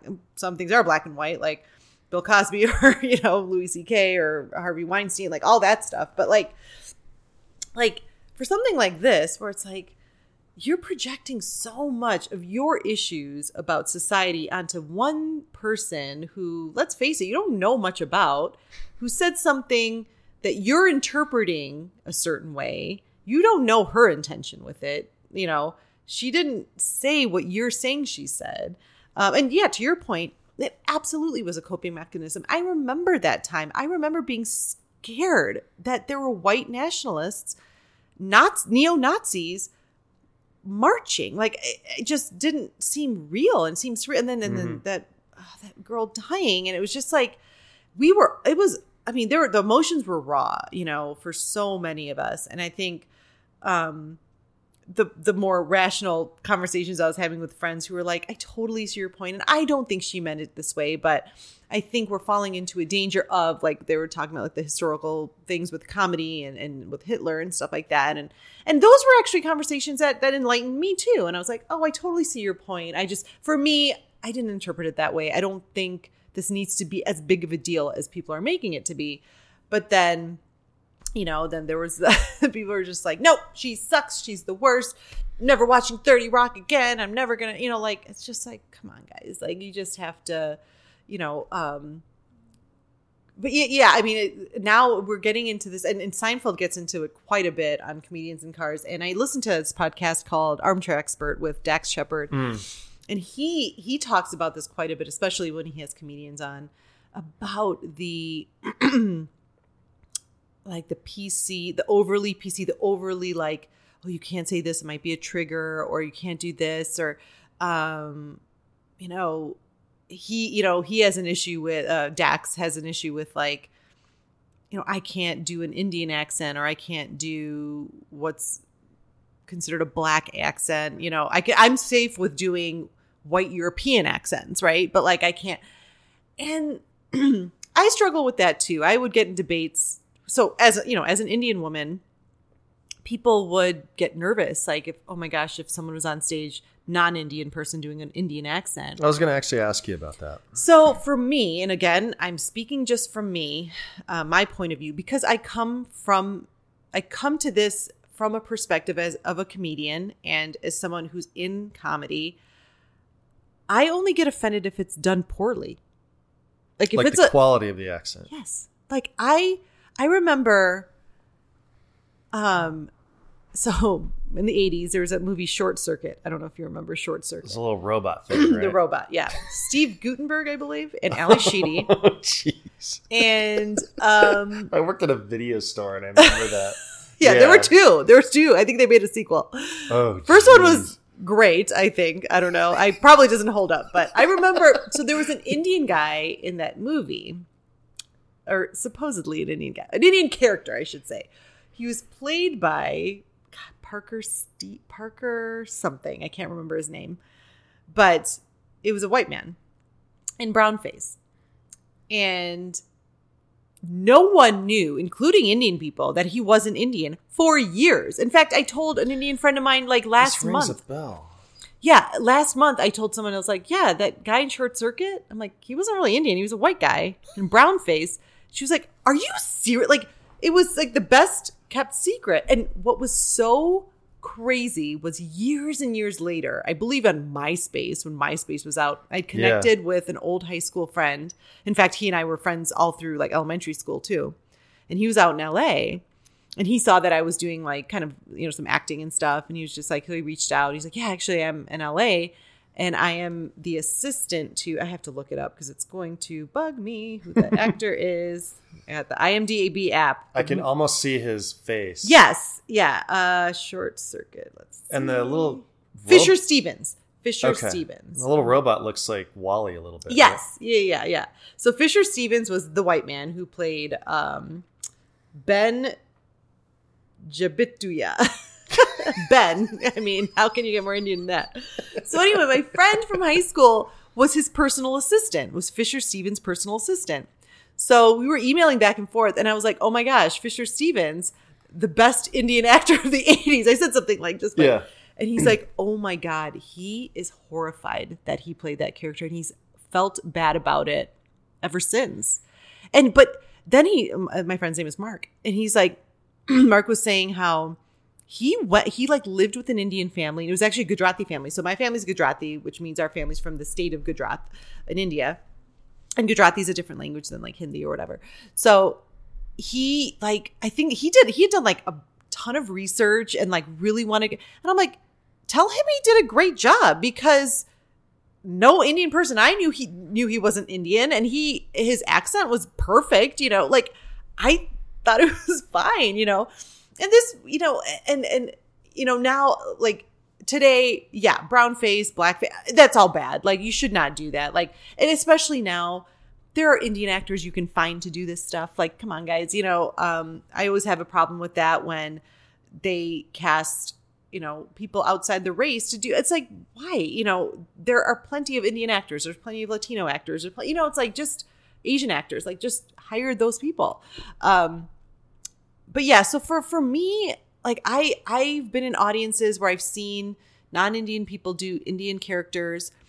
And so I think my rule of thumb is if you're not dumbing down the character based on the race. So meaning like if you're just trying to get a laugh from the accent and doing something stereotypical about that race, meaning just dumbing down everything and it's only about the race. If you're playing an Indian guy that works in an office who just happens to be Indian, that's fine. If you're not going like, oh, hello, would you like some curry? I made chicken curry. Like, and you steer a scene to make it about them being Indian and then doing the accent to get a laugh. No, that sucks. Like, and if you do the accent badly, not into that. But I've seen it where, so a good friend of mine, she was in a scene where her scene partner named her an Indian name, like it was like Vikram or something. So I could see the wave of panic on my friend's face for a second. And I saw it because I knew her. And then she launched into this Indian accent, but she didn't make it about him being Indian. She just was like doing the scene as Vikram. And she was just playing this guy. And her accent was phenomenal, like better than some of my Indian friends can do. Like this white girl from Michigan was doing this amazing Indian accent. And she made a beeline to me right after the show. I was in the lobby of the theater and she was like, oh my God, she grabs me by the shoulder. She's like, oh my God, was that okay? Are you like pissed? And I'm like, oh my God, no. I'm like, first of all, you didn't make it into some kind of like stereotypical dumbed down character. And your accent was amazing. And her husband was standing there. And he was like, I've always told her she does a good Indian accent. And she's like, oh my God, I'm sweating so bad just from doing that. And also I've gotten in so many of these discussions. And if you're a white person and you are doubtful to do these accents, just don't do them. There's so many other choices out there. err on the side of not being offensive. How is it going to affect your life, really? You know what I mean? Like, we used to play this game back in Detroit called Changing Channels. And it was a short form game. And there's different variations all over, and people call it different things all over the country. But so basically, it's a bell, kind of like a bell game. You're doing a scene. The host rings the bell. Oh, can I get a suggestion from the audience of a channel? Every night we would get BET. Every night. And all the white people's buttholes got super tight. And they were like, oh my God, how do I do this? And they'd scan the audience for black people. I mean, it was just so uncomfortable. And I think they eventually changed it to Changing Styles. And look, and it comes from this intention, a really good place where no one wants to offend anyone. No one wants, I think that's where what Eddie Murphy and Jerry Seinfeld were talking about in that episode, but Jerry Seinfeld talks about so much. What's wrong with being offended every now and then? You know what I mean? Like, and some people are going to get offended no matter what. Some people are going to places to get offended. I believe this. There are some people whose personalities, they are just looking to get angry. And that you cannot conform to that small minority of people. But at the same time, I think there are things that we're evolving past, which are great, which especially as a woman in comedy. And again, going back to doing the ladies jam and stuff like that, where, I don't want to be made the mom every scene. I don't want to be made to be the secretary or, there's a very alpha feeling, aura on the stage when it's all men and one woman, and she's constantly the submissive wife or just the low status female character. Mm-hmm. And that's just a reality of it. And I'm not sitting here saying these men are terrible for doing that. I think these are the things we as a community have to change together and figure out, like, look, they've been socialized to this because they've probably been taught by men, their improv, and that's changing too. But I'm just, as more women get involved, but not only involved, but allowed to be in the positions to teach a different way of thinking, that stuff's not going to change, but it has to be a conversation. It can't be a vilifying this person who, quite frankly, has been socialized and taught a certain way. You can't vilify them and expect them to change without first recognizing, okay, this is why they're doing this. This is how we can kind of shift this. You know what I mean? But sometimes I feel like we're really getting there in improv, but then sometimes I feel like, oh my gosh, sometimes it's just like we're going backwards a little bit. Like even when I was doing the DNIS, the Denver's Next Improv Star, there was one time where I was told, like, I'd rather you guys play, like, it was kind of to the group, I'd rather you guys play your own gender on stage. And I was just like, what? So meaning I shouldn't play a man in a scene. But what if the story and what if the suggestions take it there? Exactly. Then or what if I just want to play a dude? Like, yeah, it was a very weird moment. And it wasn't a like, you guys can't. It was just like probably a better idea to do that. So it's less confusing to the audience or your scene partner. And there's so many layers to this whole thing where I'm like, well, some people can't adjust to that on stage where it's like, or they don't allow for it to be an open question until it's established, or because I've been in many scenes where I'm very clearly playing a male character and then someone refers to me as she or her because they're looking at me and they're seeing a woman. You know what I mean? So, and then, yeah, it does confuse the issue. So I think that was what this person was trying to avoid, more so from the audience perspective. But yeah, it was a weird feeling. And I immediately was like, that's very limiting, I think, for me. Like, how can... Well, it's not yes and, right? Exactly. And yeah, it is. Yeah, it's very nuanced and like super layered. But I certainly didn't follow that. I kept playing men when I felt like it. And yeah, because me and this other girl on the cast, because she's in Broad Squad and I'm in Notorious V.A.G. It's like, well, when we're part of all female troops, like we have to play different genders, right? Like we're not just going to do all female storylines either. So we kind of looked at each other, and the person who said it to us, she's like, I was just telling you, like, this is what so-and-so likes to see. This is what is better received from the judges or whatever. You know, she was very like, I'm not saying I agree with that. I'm just saying advice. So like she was just naming certain people who might be judging the competition. Like, not that they don't like it, they just like, they feel it can confuse things if a woman tries to play a man or a man tries to play a woman, you know. And then we also get into, we were criticized one time because we did Notorious V.A.G. did a set where we were all playing like bro dudes, and we were like talking like this, like being, you know, probably a little stereotypical bro dude. But if anybody deserves and can handle being made fun of, it's a white bro dude. I mean, come on. Thank you. I'm so glad you said that, because afterwards we were criticized by a white man saying, you know, that's really like, you were really like kind of doing a stereotype, and like if his thing, and there's so many issues with this person, but he's like, I mean, if like a woman can be offended about like being portrayed like this by a man, then like this isn't cool either. And I'm like, boo fucking who?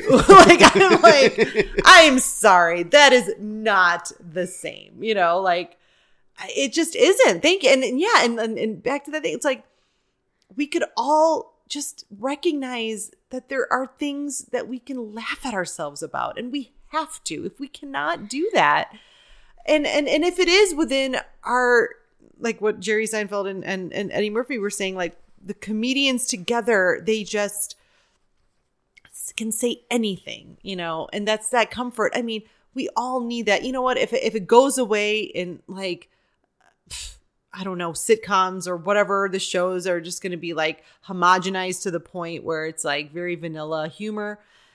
At the end of the day, I don't know, like I struggle with like, is this really, like we should be worrying about climate change. Like I don't give a shit about like, okay, we can't offend, you know, a certain race. Like I never want to offend a certain race. That's not my intention, but it's also like, I do miss the time where we could just like kind of rib on them, and I'm Indians included. I'm lumping my own, you know, heritage in here. Like there were things that I would say it's just funny. You know, some things are just funny. And I don't know. It's a touchy topic, and I've thought about writing it in my blog. And again, I'm like, okay, just come from your perspective. But then it's like that particular subject is one where I can see just like the spears coming in from every angle, because for me, I don't get easily offended. I really don't. Like it takes a lot to like really get to me and offend me.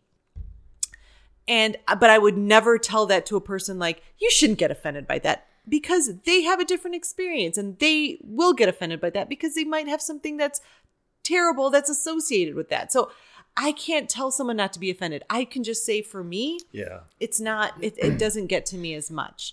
But I'm not going to sit there and tell a black person like, oh my gosh, it's just brown paint on his face. It's not a big deal. Like what? No, I can't. And I would never ever think to say that, because I haven't had that experience that they've had, you know, like, but yeah, like the Fisher Stevens thing from Short Circuit, like people look back on that and they're like, oh, it's so like cringeworthy. Oh my God. And I'm like, that's still pretty good. Like, I mean, the brown face, sure. Like that's to me, like you can't do that now. Because yes, it is offensive to like paint someone brown and just say like, you're Indian now. But also it's offensive because there are plenty of Indian actors who can take that job and do it well, the way they want them to, you know? I mean, I'll tell you one big pet peeve, and I do find it offensive, and I love her, Mindy Kaling. I do love her. I admire so much about her. I think she's a really big inspiration of mine. But the one thing that I kind of get annoyed with is she'll play, it's not like she's not playing an Indian woman when she's in movies and stuff, but she'll have non-Indian names. And that to me gets annoying. Like, I know her name's Mindy Kaling. I know that her real name's Vera. And she's got a very long, last name. Hard to pronounce. So I totally get that it's like changing your name. Everyone changes their name in Hollywood, right? To like make it more appealing. But my issue was like, she played Kelly Kapoor, which I was like, why is your name Kelly? The whitest white girl name ever. Right? And then like, and unless they say, because there are Indian people who are Christian. So I've had friends who are named Bobby or Joe, like, and they're Indian, but like it's because of their religion that they're named like biblical names or whatever. So, but yeah, that to me, I don't know why. Like I get that irritates me. I'm like, when I think she did that movie Late Night, I didn't end up seeing it, but I want to, but I think she's named Kate in that movie, but she's playing an Indian woman. And to me, it's like, if it gets explained, then that's fine. Because my dad, growing up, my dad went by Jay. His name is Janak, but he just, for the sake of, the whites he worked with, he just went by Jay. And there was a ton of people in our Indian community who did that. Pallavi was Paula. Nitin was Neil. Like people would change their names to make it easier to pronounce. So like in Parks and Rec, Tom Haverford is Aziz Ansari's character. And I'm like, what the fuck? Like, okay, if that was a character's name in the original script before it was cast, change the damn name after it's an Indian person. Like that to me, like when I was cast in Menver, which was this series pilot here locally, my character's name was Tammy. And at the first read through, Marty, who's the creator, really great guy, I was nervous to even bring it up, but I was like, nope, this is my thing. Like, this is my issue. And I said, hey, my name, he's like, yeah, we're changing that. Like, he's like, you're not a Tammy. And I was like, thank you. So I gave him he's like, if you wouldn't mind giving me some suggestions of what you think a good Indian name would be. I'm like, yeah, absolutely. So I gave him a few suggestions, and the ones we liked were kind of similar to other names in the script or whatever. I actually, I said Mira, which is, I love the name Mira, but then our daughter's name was Maya. So I was like, oh, Mira and Maya. And he goes, honestly, I just really like your name. Would you mind just being Sheevani in the show? I was like, no, not at all. So that's I guess the issue I get on my soapbox about when it comes to identity and stuff in being portrayed as an Indian person. It just is surprising to me that someone like Mindy Kaling, who's so proud of being Indian, like that she does that. Like I don't understand it. And again, I'll give her the benefit of the doubt. Maybe in that Late Night movie she explains why she's named Kate. I don't know, but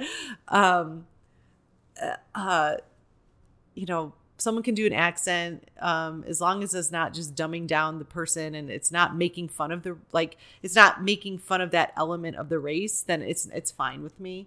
But yeah, it's just so funny. Like the name thing really gets to me. I'm like, again, it's 2019. Like people have met Indian people now. Like we can, yeah. you know what I mean? It's so mainstream now to like have Indian people around you. It's like they're all over the place, and it's becoming more mainstream in entertainment and pop culture, thanks to people like Mindy Kaling and Aziz Ansari and so many people who are really getting more brown people to the to entertainment.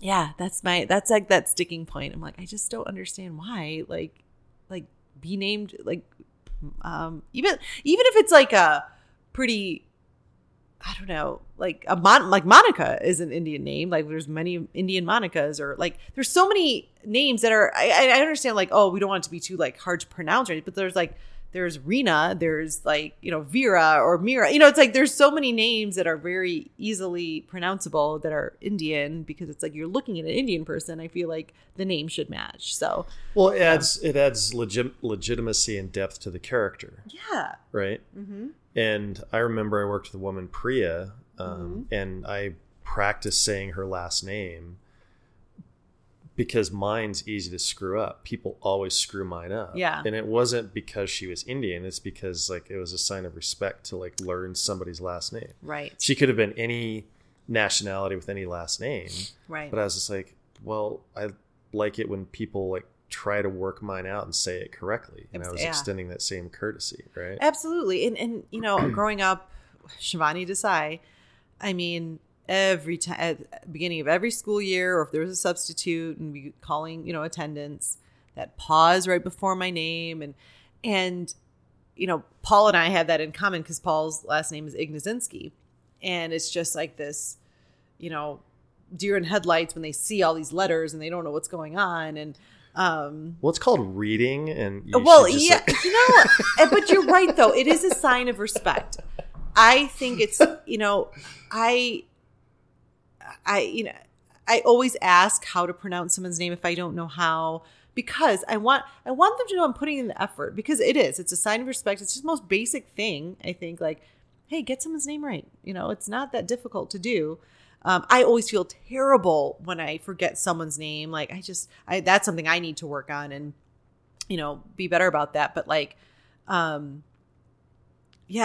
can't tell you the amount of times where it's like, and things people say is like, oh my God, it's really interesting. I just can't see it, you know? And I'm like, it's not that hard. You know, it's like, I'm not asking you to like, I'm not making your tongue do something it's never done before. Like, if you can say Frappuccino, you can say Sheevani. Exactly. Yeah. And like, oh my gosh, it's my best friend, her name's Kavita.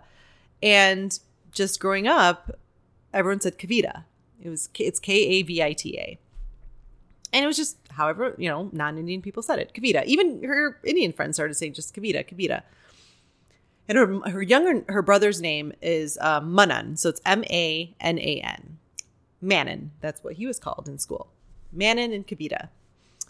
And actually Manan, it was in high school. So before Kavita made her kind of he's like, no. She's like, you guys know how to say the. Like, it's Kavita. Like, she made that a choice. Like, she kind of started correcting people more after she was done with school and stuff, like at her jobs. She's like, it's actually Kavita. It's not Kavita. It's a beautiful name. It means poetry. Yeah. It's like, it's so beautiful. But in high school, Manan, it was just, I think it was like his, like maybe he was like in 11th grade or something. And it was like that first day of school, Manan Desai. And he was like, you know what? My name's Manan. You guys can say that. Like, it's Manan. And it's, you know, it's your identity. It's like because you're going by this different pronunciation. For what reason? To make it easier on these people, when it's like, well, wait a second, this is my identity, you know? Like, it doesn't seem, I don't know. It's these little things that, like, little shifts, I think, that help people, especially minorities, to you're expected to assimilate so much, right? Everyone is, to a certain degree, but especially people who don't like fit in with their skin color or nationality or whatever it may be. But yeah, like all you want to do is like feel more like yourself. You know, you don't want to feel like one person at home and another person. So yeah, it was just like, I remember being like kind of proud of them, being like, yeah, you should, you know, like Kavita and Manan, like these aren't impossible things, you know. And I remember he actually got like a really good response from it. Like his friends were like, oh man, like I didn't even know, you know. And he's like, no, my name is Manan. It's not Manan, it's Manan. It's that similar, that Hassan Minhaj. It's Hassan, like that comedian Hassan Minhaj. And Dax Shepard, he was on Dax Shepard's podcast, and Dax is one of those people. He's like, I want to know how to say it right. I don't want to say it like the white guy. I want to say it the right way. And I've had many people. It's so sweet. I've had so many people like, I know you say Sheevani, but like, how is it really pronounced? I'm like, it's actually Sheevani. Like, you're saying it right. But I appreciate things like that. If I see an effort to show that respect or see that effort, I appreciate that, you know, and that those are the ways we're going to get, I think, closer and better and understand each other better, like as people, you know. And it goes both ways too. You know, there are many things about white people I never knew until I married one, and I was like, what's going on here? What's a really key point that you hit upon about just the little sign of respect, and seeing all the social media stuff that people get sucked into, and this is not going to be shitting on Facebook and all that. But as soon as you understand the social engineering that goes behind that, and then I think it's the lack of awareness that people are even doing that, right? So you write something, you get an alert, so-and-so replied to your comment. So there's a red notification on your app or whatever that you have to, it's red. Yeah, it's red. Someone did something. Right. So they reply, Yeah. right? But I could actually probably use your help writing this because I wanted to do it from my business account and just sort of say, if you're seeing all this stuff out there that makes you uncomfortable or upset or angry and you want to do something about it, don't post it on your Facebook wall about how shitty this is. Go out and find somebody, your neighbor, or because we've been talking about Indian culture, it's like go to an ethnic restaurant and just be genuine and be nice to somebody else. Yeah. Just go out and one-to-one. And I had a boss who used to say, like in sales, he was like, all politics are local. So, and this is in the context of selling bikes, right? So if everybody sees this particular brand of something, then they're going to think, oh, well, it's everywhere. Because if you see 6 of your 10 friends wearing shoes or whatever it is, or like you look at all the white cars on the road, it's like, no, you're just aware of more white cars on the road. It's not any more different. It's your awareness, right? Right. And it's just like, if you hate all the shit that's going on, go out and find one person and just be like, hey man, that's not me. Just like, and just bridge that gap and make it smaller and personal and intimate and caring. Yeah. Then what's going to happen is that pebble you drop in the water ripples out, and that person's like, oh yeah, all the shit I'm seeing on the news or social media, it's like there's one person that was like nice, and it's like, oh, I know. People will remember. This is not an original saying, but it's like people will always remember how you made them feel. Yeah. Versus like what you might say or something like that. It's just I know it's, gosh, I remember before the social media stuff, I lived at home for a period of time after college. My dad was a news junkie, and they never had cable my entire childhood, and then went to college. I think it was empty nest syndrome. They needed more entertainment or something. So my parents finally got cable. So he had CNN and MSNBC and all that. And for my dad, who's a news junkie, before his news, he'd watch the news that was on whatever nightly news and stuff and the morning news. But then he would also listen to NPR on the radio. But then once he got cable, it was he would just be flipping from CNN. He was retired. CNN, MSNBC, sometimes Fox News even. And I was job searching at that point. So I was in a bedroom, pretty close by to the living room where this TV would be on. And just, I'm searching for jobs online and just hearing it. I'm just going my God, it's been an hour and they've covered 3 stories. It's just this 24-hour news cycle, I think, was the first shift in the wrong direction with this, information coming at us. And then now with social media, it's just 24-hour bitch sessions versus who knows what's really real out there. And, right. I just think there's so much crap that's being thrown at us, but it's also very focused. Again, Paul was saying, on one of his business trips, he just had CNN on in the background when he was working in his hotel room. And he was like, yeah, it's there has to be more going on in this world and better news than this. You have just spent 2 hours on 4 topics that you've had 3 different panels of people talking about. And it's just rehashing the same crap. And it's and it's all negative and it's all gloom and doom. And it's why do you, I don't know, again, that Armchair Expert podcast, I love it.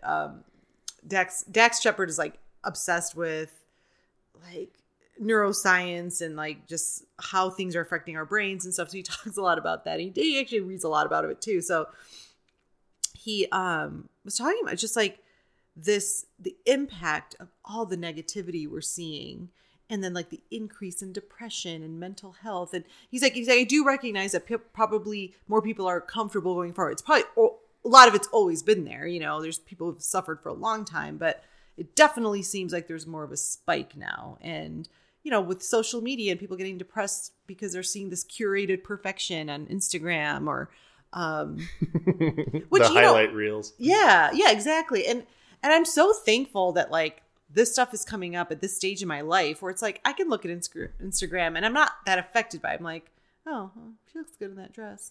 I'm not that skinny anymore, but whatever. You know, like I don't sit there and dwell on it. But if I was a 20 or like a 14-year-old girl, or, you know, even in my 20s, I would have, I'd have been like, oh my God, I have to go on a diet now, you know, like, cause so-and-so, like, even now I will still, like, this friend I grew up with who looks the same. I mean, I was like texting with my best friend, and again, this, like, our little conversations, things I would only say to her.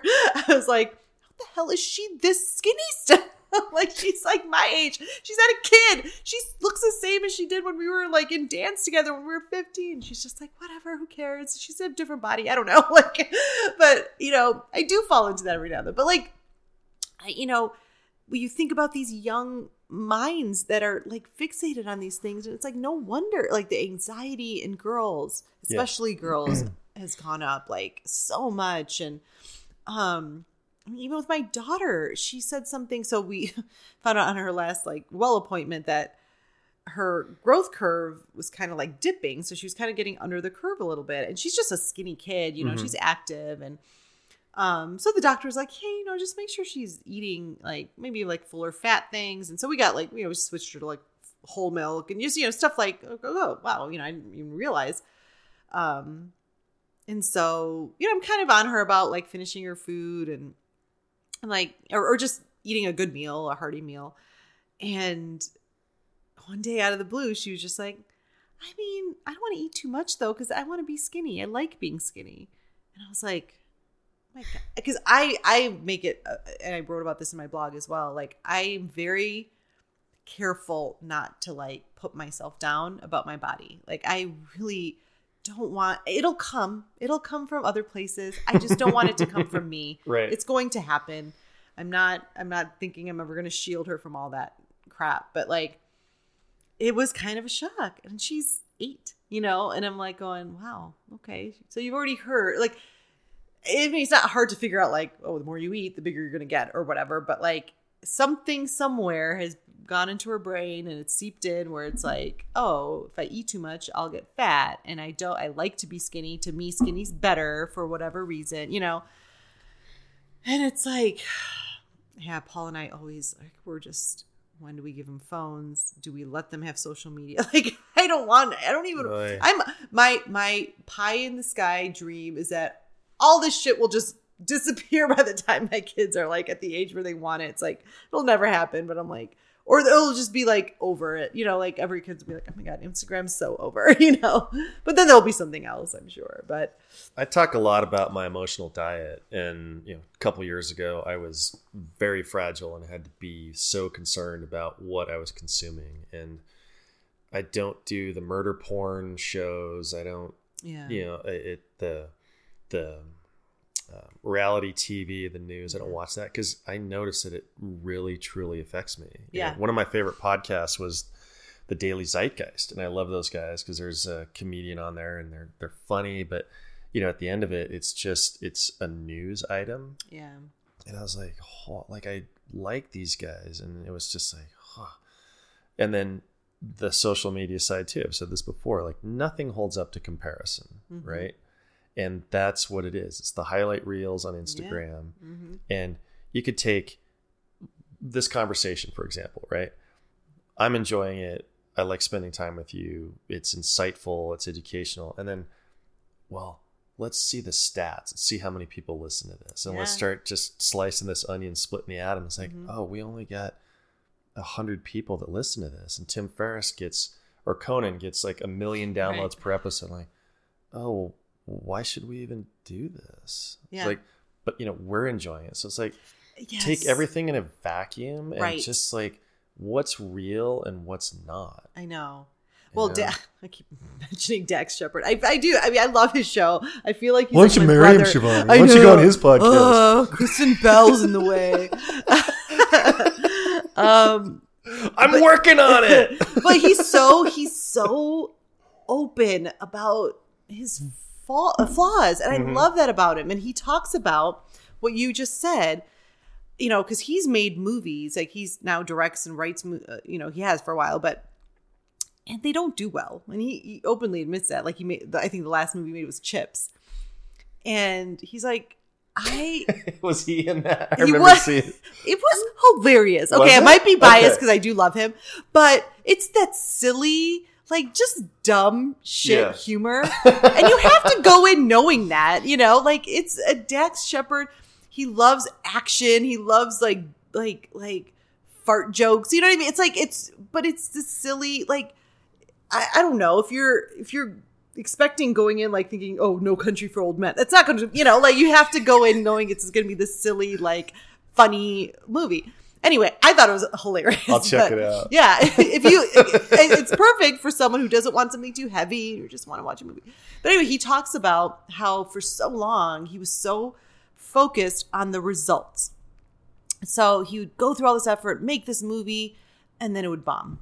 And then he would go inward and just be like, well, that was a waste of time. You know, like it sucked. Like it didn't make any money and shit. Like I shouldn't, you know, people think I'm bad and, you know, but then he's training himself now to kind of be like, God, I had the best time making that movie. And oh my God, I learned so much through this process. For instance, with cops, like with the Chips thing, I learned so much about the highway patrol, or, you know what I mean? I got to know Michael Pena, who I didn't know before, and he's such a great guy. Like, he's like, I'm forcing myself to not focus on that one weekend when I spent how long from the beginning to end process, learning to love the process and what you get out of that versus, like you were saying, how many people downloaded this podcast or how many listeners. Yeah, it would be great. I mean, I do every now and then we'll post a bit. Oh my God, I got up to like 6,000 views on my, you know, but it's just, again, it's my thing that I'm trying to get over. And it's actually the post that I've been trying to work on for last week about self-promotion, and like that I'm having trouble. I've always had trouble with like, oh my God, am I bragging about myself or I'm just proud of myself? And because if I'm being honest, I am fucking proud of myself that I've done this, and I've done over 30 posts, and you know, and I on my 25th post, I wrote about that, and I was like, this is my 25th post, and I just noticed that looking at my blog, and so I like counted up the words and how many pages it was, and I was just like, oh my gosh, I've written this much since October, and I'm so proud of myself, you know. You should be. But that's not easy for me. And I was like, so that's the next thing I kind of want to dive into, because if I'm being honest, the well dried up for a little bit for a while. I was like, I have things I could write about, but I'd started so many posts and I was forcing it. And again, I was like, I don't want to be forcing something. And it started to get like preachy and stuff, or not like preachy, but just like it was going into directions where it wasn't flowing, and I was like, this isn't something I should write about right now because it's not there yet, you know. So I did allow myself to like maybe take a couple, like I haven't written a new blog since the end of June, but that's only been because I haven't had that idea yet, and it was flowing for a while, and then the well dried up a little bit, and I was like, well, do I want to write something I'm not going to love about something that I don't have a lot of thoughts on, just to put something out there? Or do I kind of wait and see where the next thing's going to come up? So I decided to wait and see. And the self-promotion thing came up because I just had a scenario that I'll get into in the post, like where I held back because I thought I would be looking to like, oh, look at me, you know, when the intention of the event I'm talking about was about me. But I didn't want it to be about me because I thought people would perceive that as like I'm bragging about myself. So it's a struggle, and I'm going into, you know, I'm an actor. Like self-promotion is part of it. Like I have to be confident and proud of what I do, and then go into an audition and tell them like, no, I can do this. Like, and be confident and like boast what you can do and be proud of that. And like with the freelance writing stuff or just like trying to promote this blog, like I always have that nagging voice in the back of my head being like, who the hell do you think you are? Like, no one gives a shit about you, like it just, or if you write this or if you're trying to promote your blog, people are going to think you're such a braggy, bitch or something. And it's like, that's not what this is. Like I have gotten enough great feedback from this blog to know there are some people who really like it and will appreciate more stuff about it. So I'm like, I can't focus again on like these 3 or 4 people in my head that are like, probably are saying it, going like, oh my God, Sheevani posted again. It's like, who gives a shit about this person? Like right. Those people suck too, So, what did you create today? Right. Right. And so, yeah, so it was just like an interesting thing back to the Dax thing about like talking about like, don't focus on the results so much. Just focus on this process because you went through this whole creative thing and you created something. Like, think about that. Shift your focus to that and being thankful for that. And then that's what I'm trying.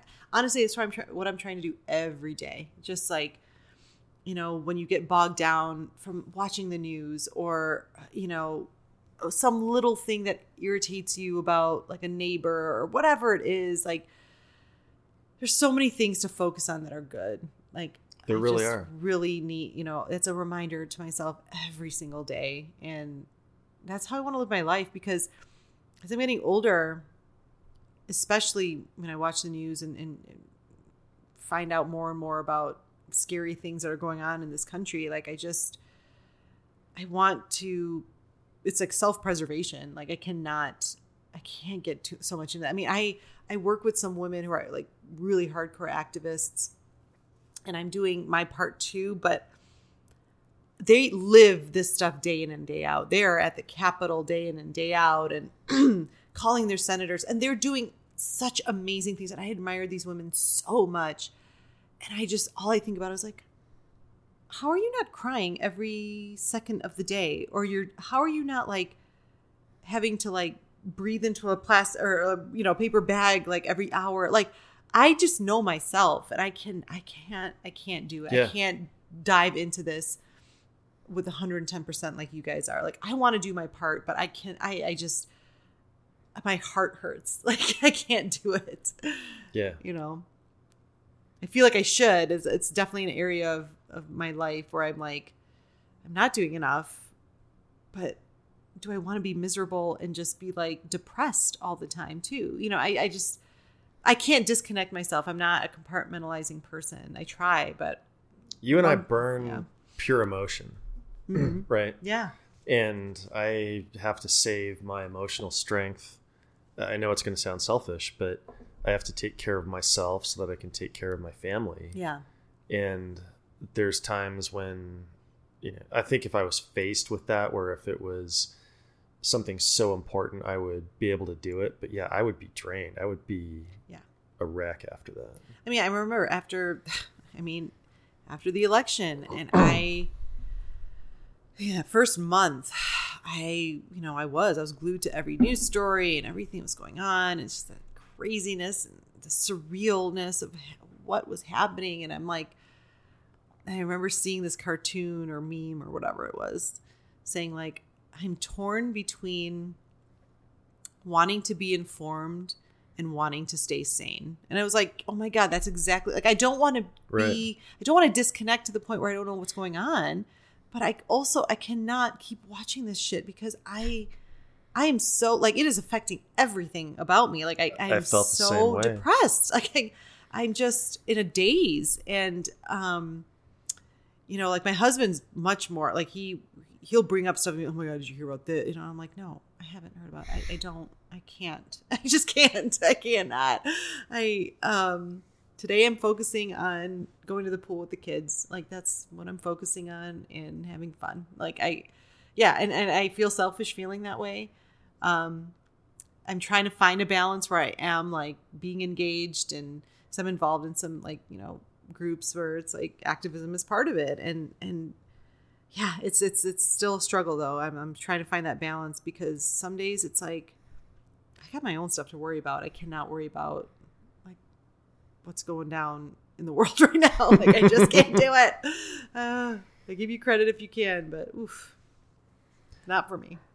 Well, this has been great. And if you ever want to go down the road of Impressionista being a podcast, I'd love to help you out with that. Yes, and actually, yeah, I wanted to talk a little bit about Yeah. that. So my next phase, I think, with my blog is I think I'm going to record all my posts, complete with voices and emotion with it. And then I want to put that in each post as well. So whatever I can do to help. Yeah. And I think, if someone can't read something right away, they can maybe at least listen to it. And at the most, I don't think they'll be more than like 5 minutes. So it was kind of something I was kind of excited to do because I've got the recording equipment and I don't know, I'll probably need your expertise on editing and stuff. But like, I think, it's not an original idea. I heard it's called like a blogcast or something, but I was like, oh yeah. Cause again, like I was having trouble thinking of my next thing to write, but I was like, gosh,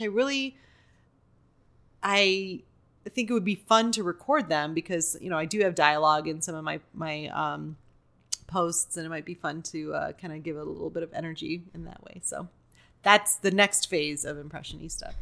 Awesome. Yeah. I'd love to be a part of that. Yeah, for sure. And I'd love to make this a regular thing. This has just been Totally. always enlightening and illuminating and just intellectually curious, and it's been fun. So yeah, thank you so much for having me. And I promise not to talk about Dax Shepard so much next time. It's okay. But listen to his podcast. It's really good. Sometimes he mansplains, but it's like a brother relationship where I'm like, I'll literally be listening sometimes. I'll be like, Dax, God, don't say that again. So let's both get on there. How about that? Yeah, I think so. And why not us? Why not us? Yes. Thanks, Sheevani. Thank you.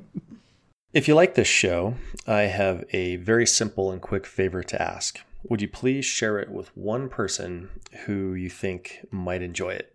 And maybe they've never even heard of podcasting or never listened to one, but maybe help get them set up with how to actually download and listen to content.